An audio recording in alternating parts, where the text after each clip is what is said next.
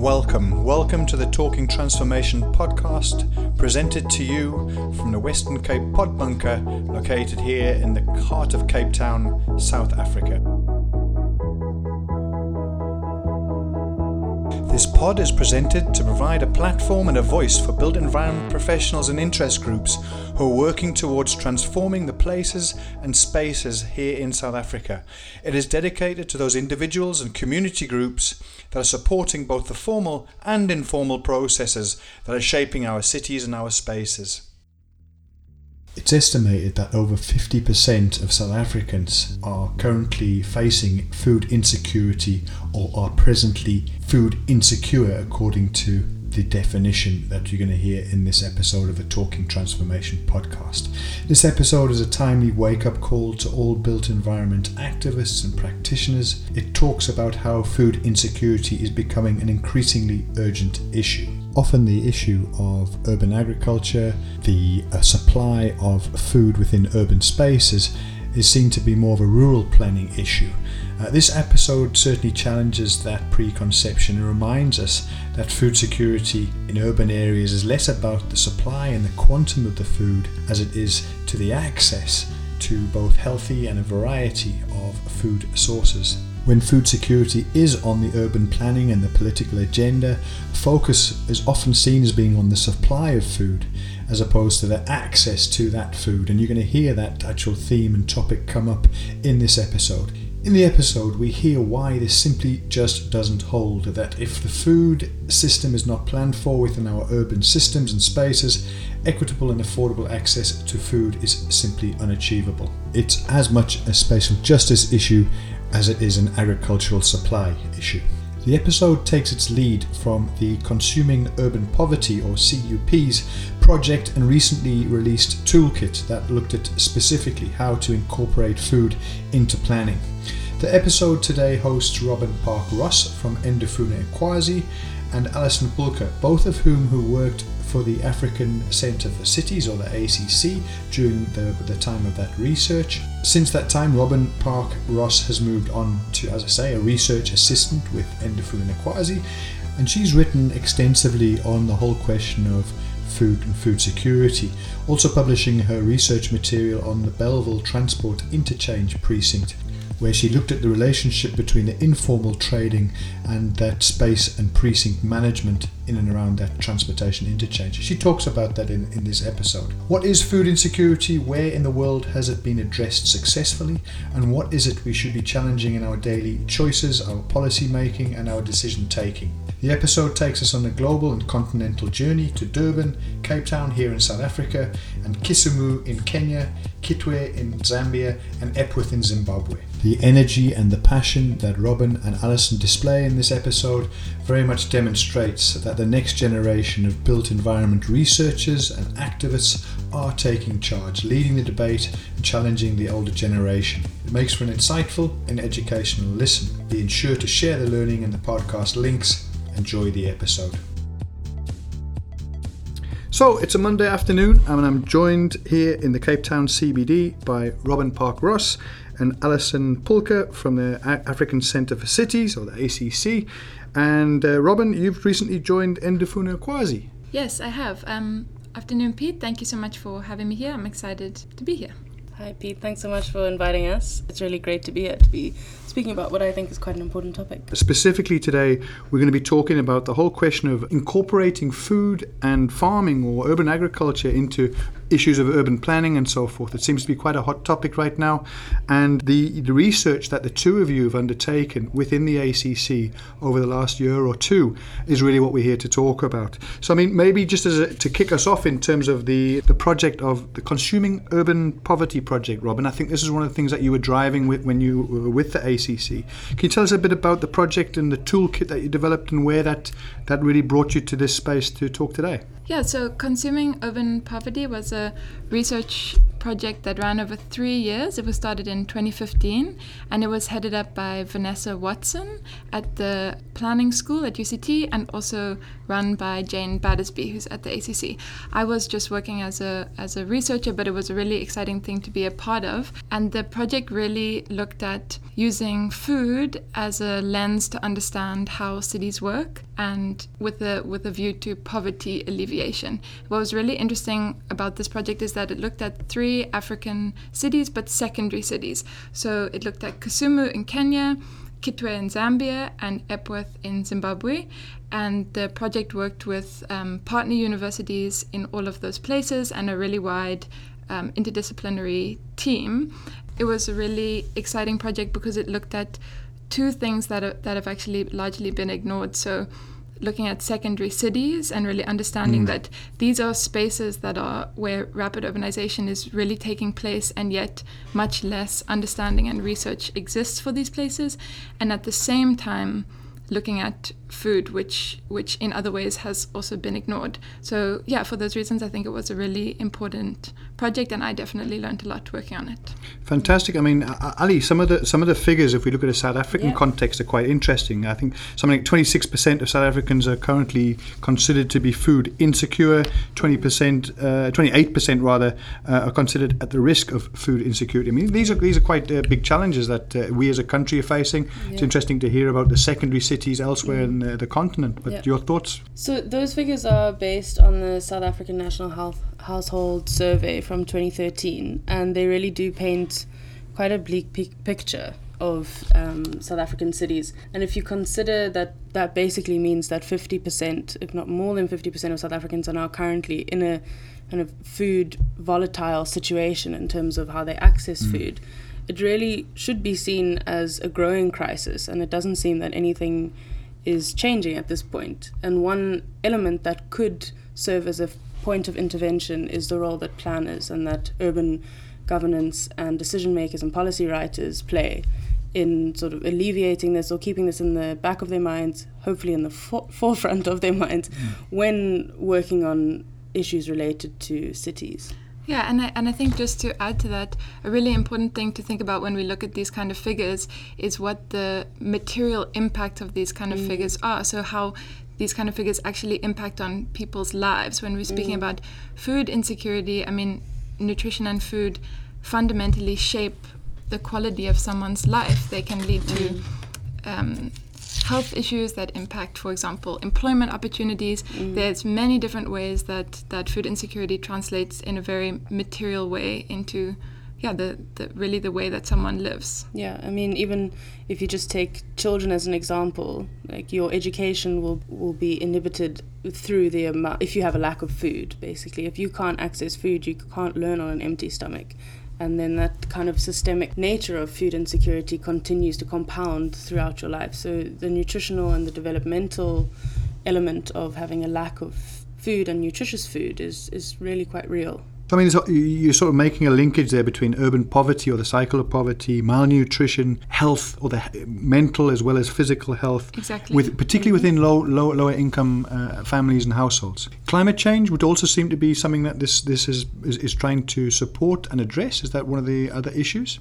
With climate change, the important thing to consider there is as high and as scary our figures of food insecurity are now, climate change will only exacerbate that issue. Right. So it's really a motivation for the urgency of paying attention to this crisis, especially as we head into more and more uncertainty. If that's the problem statement, then I think you've defined it quite well. How would we go about defining what urban food security is? If it is an end state which suggests that 50% or more of South Africans who are either at risk or facing currently insecure from their food supply, how do we go about addressing that? What is a definition of urban food security? I mean, the most widely used definition of what food security is comes from the Food and Agriculture Organization of the UN, and it says, and this is a quote, that food security is when all people at all times have physical and economic access to sufficient, safe, and nutritious food that meets their dietary needs and food preferences for an active and healthy life. And this definition is really useful because it focuses on access to food, But I think what's really interesting is that it's space blind, right? It's just saying in general all people. And the important thing about speaking to urban food security specifically is that it brings the focus to where it hasn't been before, which is food security within cities for urban residents.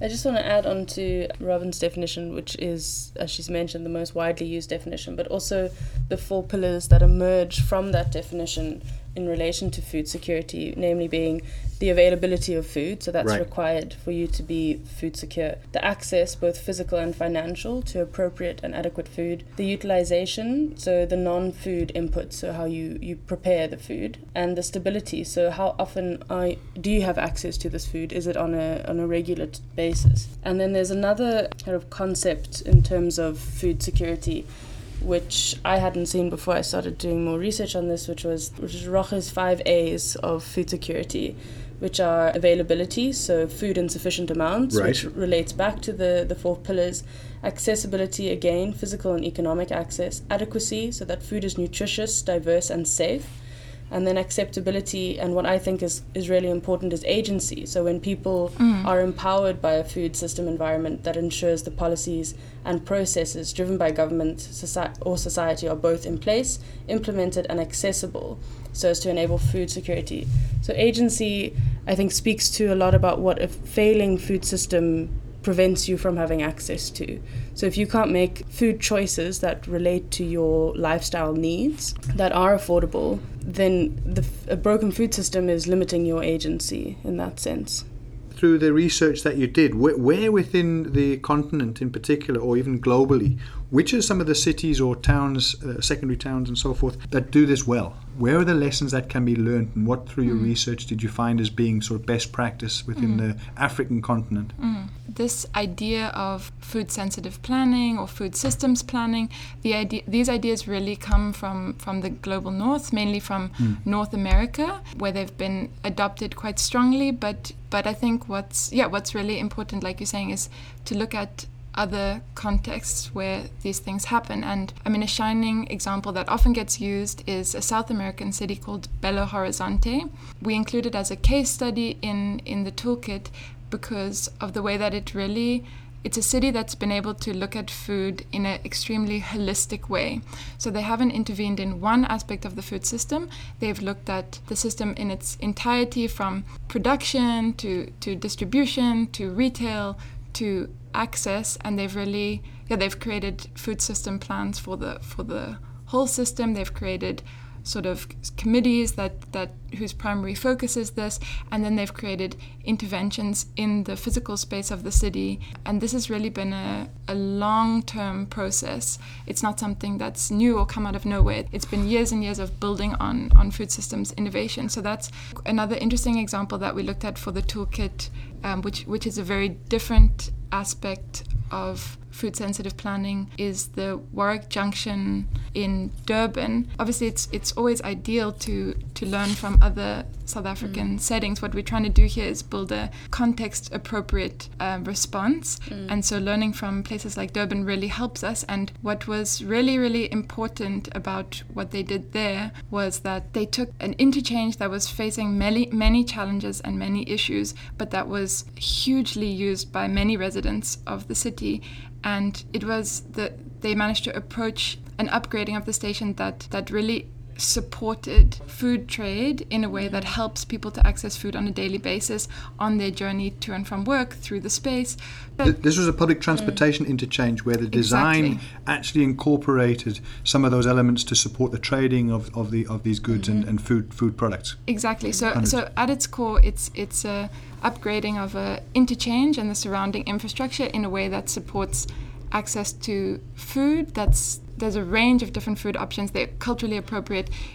And the link between also people's livelihoods. I mean, many of the people that are selling food there, they're not just providing food options, but they are also that's how they make their way in the world. So I think that's been a really useful and exciting example to look at. And what's just an interesting anecdote from that is that there's often things that that come up through that don't seem obviously connected to food. So, for example, one of the successes with Warwick Junction was that they were able to use design interventions to improve the safety of the interchange, which isn't an obvious link, but you can understand how by the space being safer and allowing people to use the space more safely, it allows people to access the food that the space offers.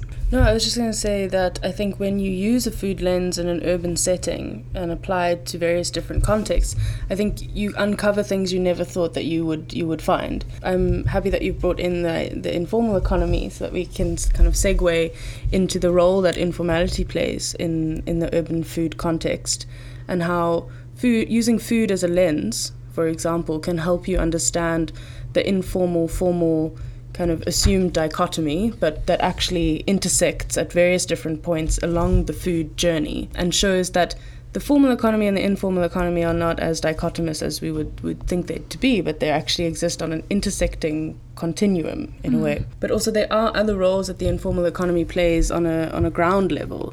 So informal traders, for example, they don't just, as Robin said, provide food, but they also provide things like social credit. They provide safety nets. They understand consumers' needs better than big supermarkets could possibly understand. For example, many spaza shops will sell half a loaf of bread or a single egg instead of the whole amount because it's more cost effective. But Robin, did you notice anything else from your own personal research in Bellville in relation to what you can uncover when you use food as a lens and trying to see how food intersects in our daily life? Ali, like you're saying, I don't think the importance of informal traders, the informal economy as a whole, can be understated when we're speaking about urban food security. And we're not just speaking about retailers here. It's the whole link of, informal distribution links, informal wholesaling. There's a whole system of links that before the interface of retail, which is often what we see the most, that are extremely important to people accessing food.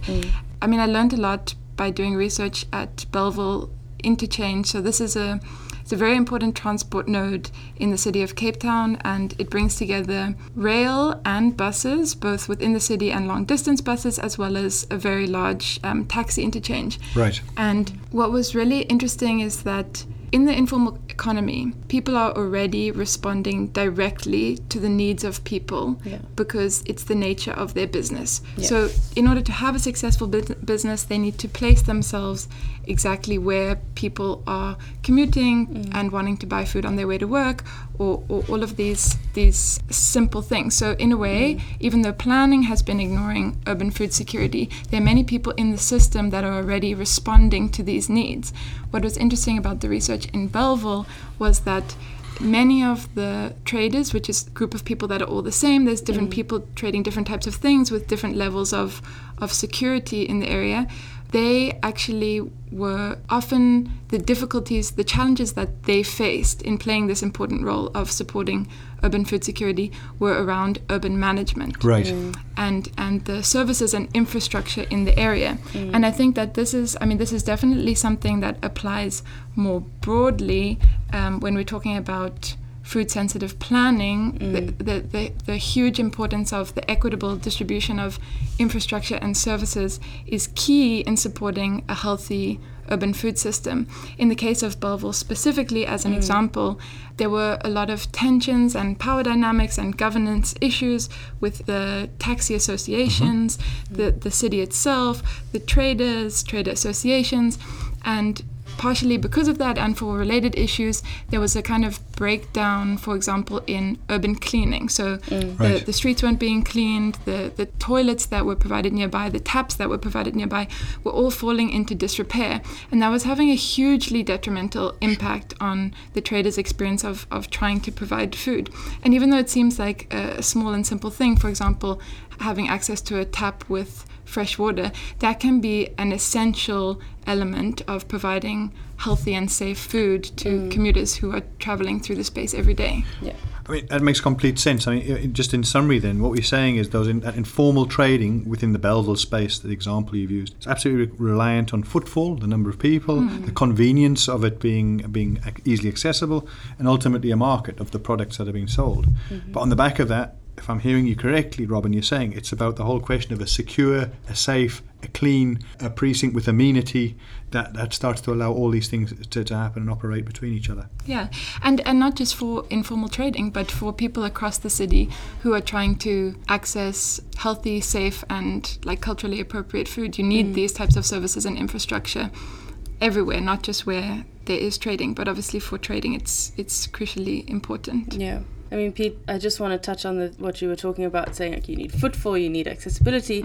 Those sorts of words kind of ring true with, you know, the city's push towards TOD. And what I've found in my own research is that often at transport interchanges, there will be an existing informal market where people have access to more conveniently located food on their daily commute. And putting a label on it of TOD kind of eradicates those informal traders, because what often happens is that those traders then have to move out for the new development that comes in. Whereas there's already a local logic that exists. So obviously there are benefits to that. But I mean, if I'm hearing you, I think it's a really important point you're making, Ali. Are you saying that basically the informal trading within a transit-orientated development or TOD context is just not sexy enough, and that it's not being thought about within that space, and there's almost being shunted out in favour of something that may be less appropriate? Is that what I'm hearing you say? In essence, I think the difficulty with solutions like TOD is they come in and assume that there needs to be this huge intervention in the space. And what I saw with Belleville was that, you know, in the absence of planning supporting in this way, people actually respond to these challenges and do these types of things. For example, traders actually cleaning the street around where their stall is. That's a very small scale example, but I think the important thing, rather than imposing a big concept or idea onto an area, would be to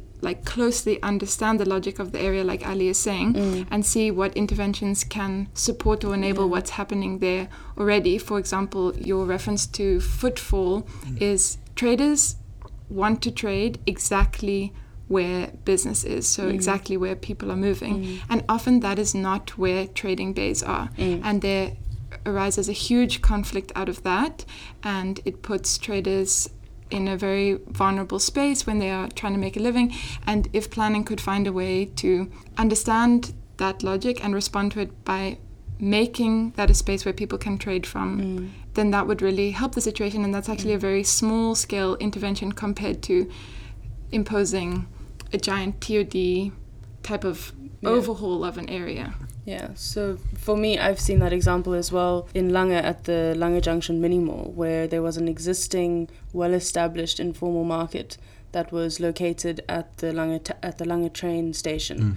And the city, towards the end of the World Cup, kind of pushed for infrastructure in 2010. So they upgraded that rail station and then brought in a supermarket that was built right there, which meant that the traders would have to leave that space. And they've since been forced to move to a different site and they've been promised new spaces, but that's never materialized. So I think what's interesting is that with the push in the city towards a transit-oriented development sort of planning approach, that is one way in which planning unconsciously or unknowingly has played a role in shaping the urban food system and how people access food.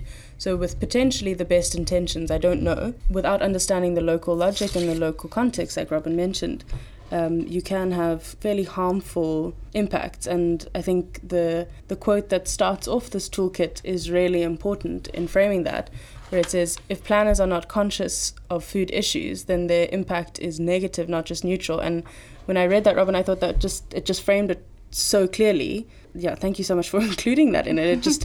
Those authors have really, really highlighted that in the fewest words but most effective way. Interesting that we're talking about issues here of urban design, about the whole question of infrastructure. The nature of it doesn't need to be the shiny. It can be simple steps. But the importance of that design and amenity infrastructure working together in collaboration to make spaces work towards this idea of at least food being traded in that space.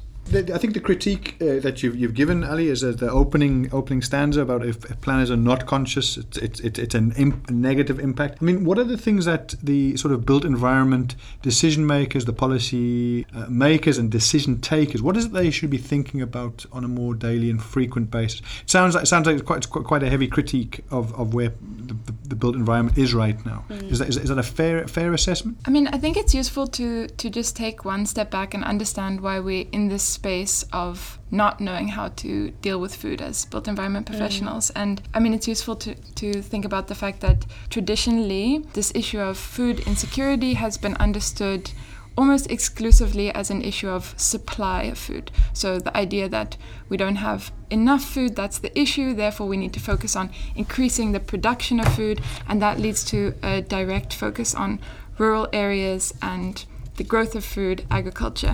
That's kind of the thing that's led us to this point, is that because of that focus, it's seen as completely outside of the purview of urban planners. That's kind of the framing that should guide us in where we're going next, because we need to really, really interrogate the fact that, I mean, there was recent research that said that actually globally we produce enough food to feed the world over 1.5 times. So it's really not an issue of the volume of food that's being produced, and that leads us to what planners should be paying attention to. So if it's not about production, it's about the cost and availability.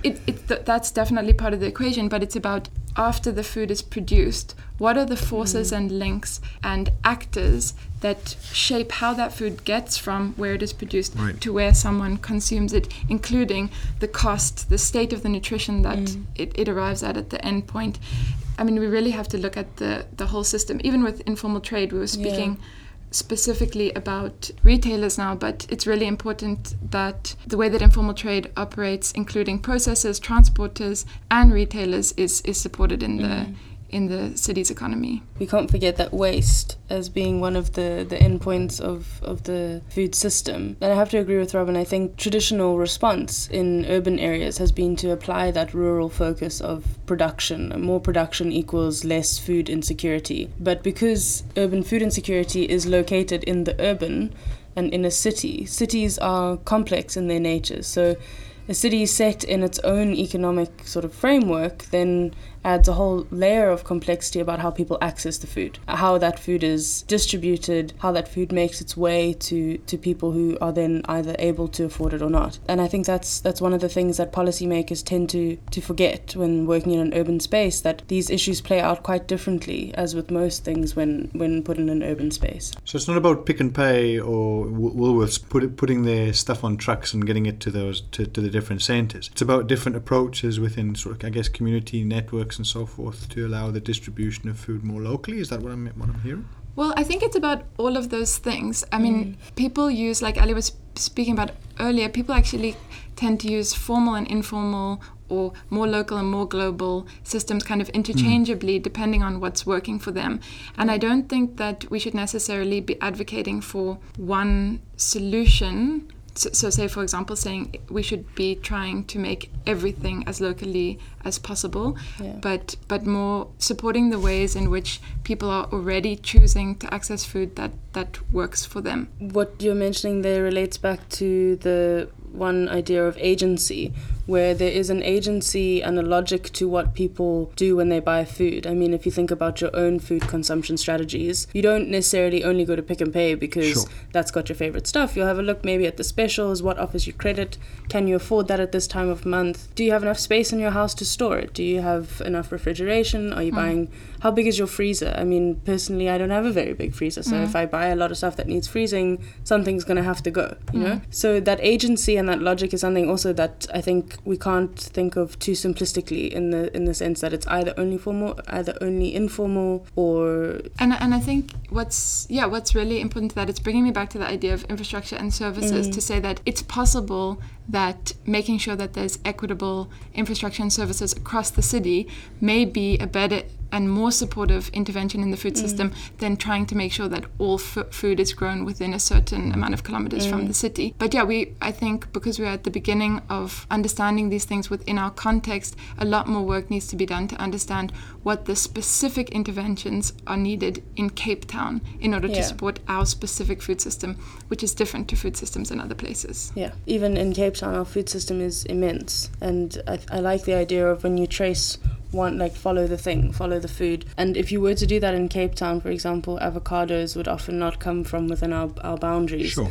And so our food system is not just bound to our political borders, and even if it were, that doesn't also necessarily mean it would be cheaper. So it is really, everything applies in a way, if that makes sense. Yeah. So, and I want to pick up on an example from the Consuming Urban Poverty. This is an example that Jane Battersby always used to go on about, which is because it's a really key example of this. So in Kisumu in all of the cities they did some value chain tracking, which basically just means you look at a source of food and you try to follow it through these different links. So where it was grown or fished or whatever, to the point where somebody gets to eat it.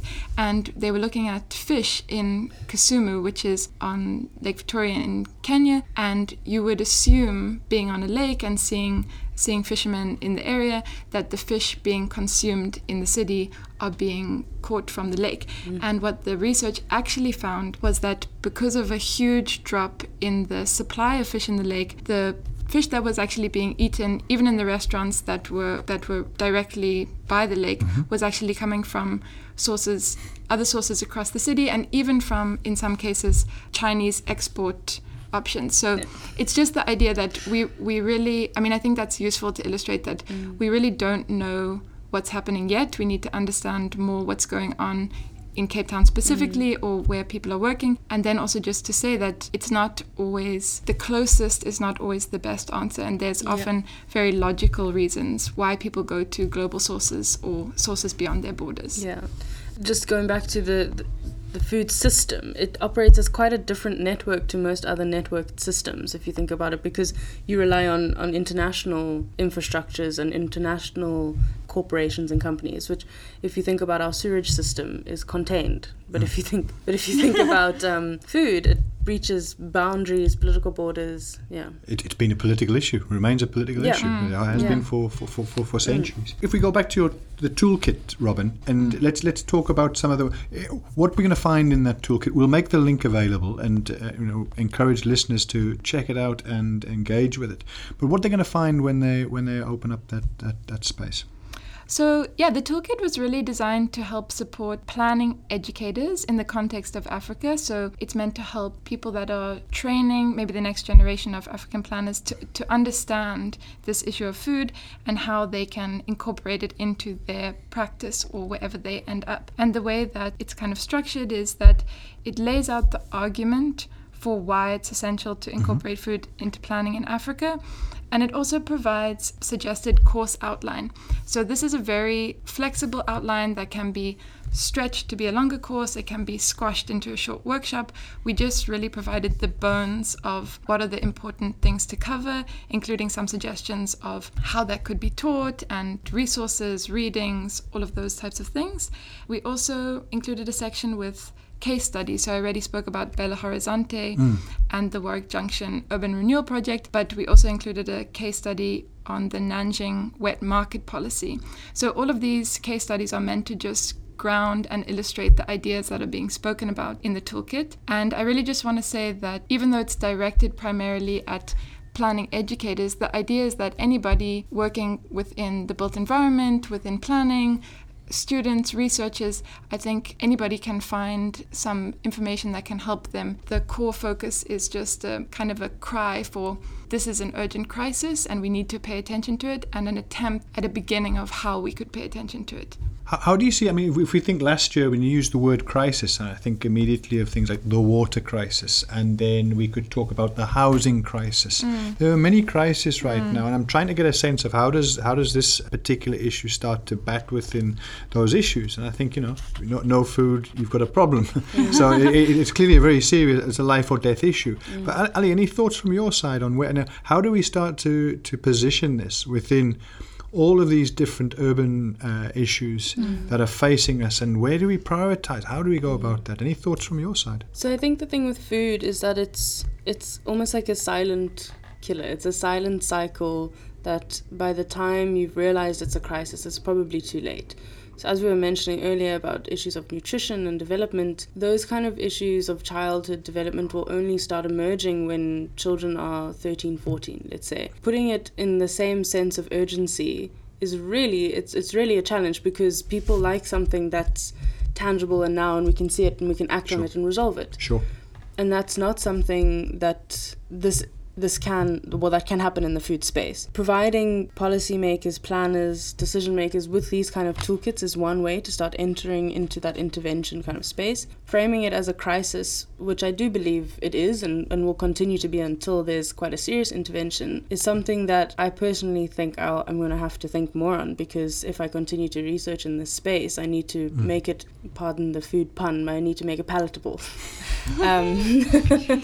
So how do you do that to a public when there are so many things facing the public at the moment, and the feeling of like kind of crisis fatigue? And I think that's almost the crux of the issue with food, is that other social issues, other built environment issues, other physical issues in the city are so much more visible and present that it's very easy to ignore the issue of food. And that should almost be a motivation for why we need to prioritize this issue.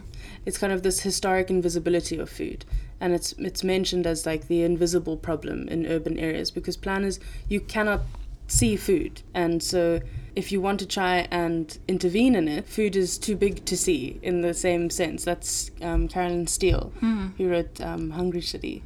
And so how do planners grapple with that kind of provocation, if you need to use it to see it, but it's too big to see? And on this question of balancing it with other priorities, I think it's really interesting to think about the fact that planners do balance other kind of basic needs. So there's a lot of focus on the provision of water and sanitation in cities. There's a lot of focus on shelter in cities. And I think what we are trying to say here is that food is as important as those other basic needs to human life. And why aren't we balancing it? I mean, we're not even at the point of saying how much priority should it be given in relation to these things. We're at the point of being like, it needs to even be on the table.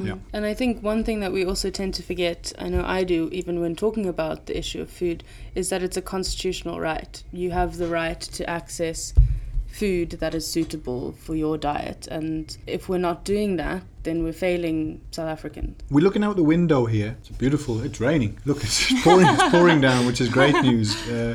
But I mean, we see a lot of rooftops, right? We see a lot of office space. We see a lot of roof. What do you call it? Infrastructure.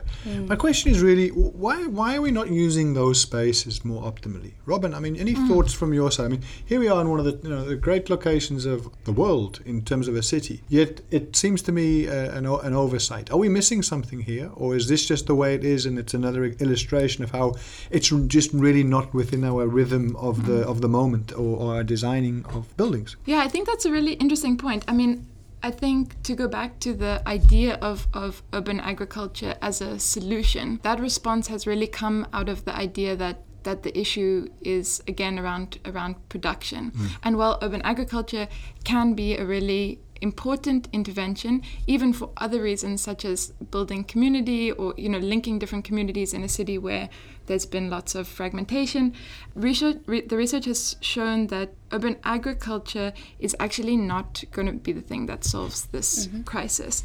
And I think that it's not to say that there aren't very important initiatives that have other urban agriculture initiatives that have other value, but just that the focus can't be on urban agriculture as solving the problem. It actually creates very little impact in terms of inputs into the food system as a whole. Yeah, and if I can touch on that as well, I think you're right in saying that just because it's not the solution to this issue doesn't mean that it doesn't provide other kind of value to other contexts. What I've found, and what Tracy Ledger's also written about in relation to urban agriculture as the solution to food insecurity in urban areas, is that the onus that it puts on those from lower income backgrounds to work a 12-hour job and then come home and tend to their small plot of land is completely unrealistic. And if it's a failure if it's a systemic failure and a failure of the city in terms of providing people with access to that affordable, fresh, nutritious, clean food, then why then continue to put that pressure on the person who's struggling the most? That's not fair. Yeah, and that's a really important point, and it plays out in other ways, this like tension between it actually being a systemic issue versus the onus being placed on the individual to fix what is actually beyond their control. For example, in this idea of health concerns. So often there is a big drive for people to get more educated about what food is healthy for them, or non-communicable diseases, or what nutrition is good for their kids. And it's not to say that that isn't important, but again, it's the same replication of putting the pressure on individuals who are actually navigating a very complicated and problematic food system to the best of their ability and making very logical and rational decisions based on what's before them. No, I completely agree, and I think it comes out quite clearly in one of Consuming Urban Poverty's other publications, the Tomatoes and Taxi Ranks book, where you'd find people hearing these mixed messages. So someone who perhaps works in a wealthy home in Noordhoek and lives in Massey would be hearing like, oh, you must get up and run or whatever for 2 hours every day. But then how do you fit that into your life to try and, keep up and you hear all these mixed messages about you must keep fit and eat better, but then what's available to you isn't the kind of things that you're supposed, well, in inverted commas, supposed to be having and doing. Yeah, so it continues on those same poverty cycles as well, where you put the onus on the individual, as Robin was saying. So how important is the concept of a cooperative or collaboration between different communities or different... is the cooperative approach was something that you've looked at, Robin? I mean, I guess I can think of it in different contexts. So, for example, the Warwick Junction Urban Regeneration Project would never have been successful in the way that it was if it wasn't a collaboration between... I mean, it was the city working with in an area-based approach in collaboration with trader associations, people that work in the area, different departments within the city. And yeah, I would say that any solution to any of the problems that we are facing absolutely necessitate partnership. It's just that because this issue is so wide and there's different types of solutions, those types of partnerships will look different in different places.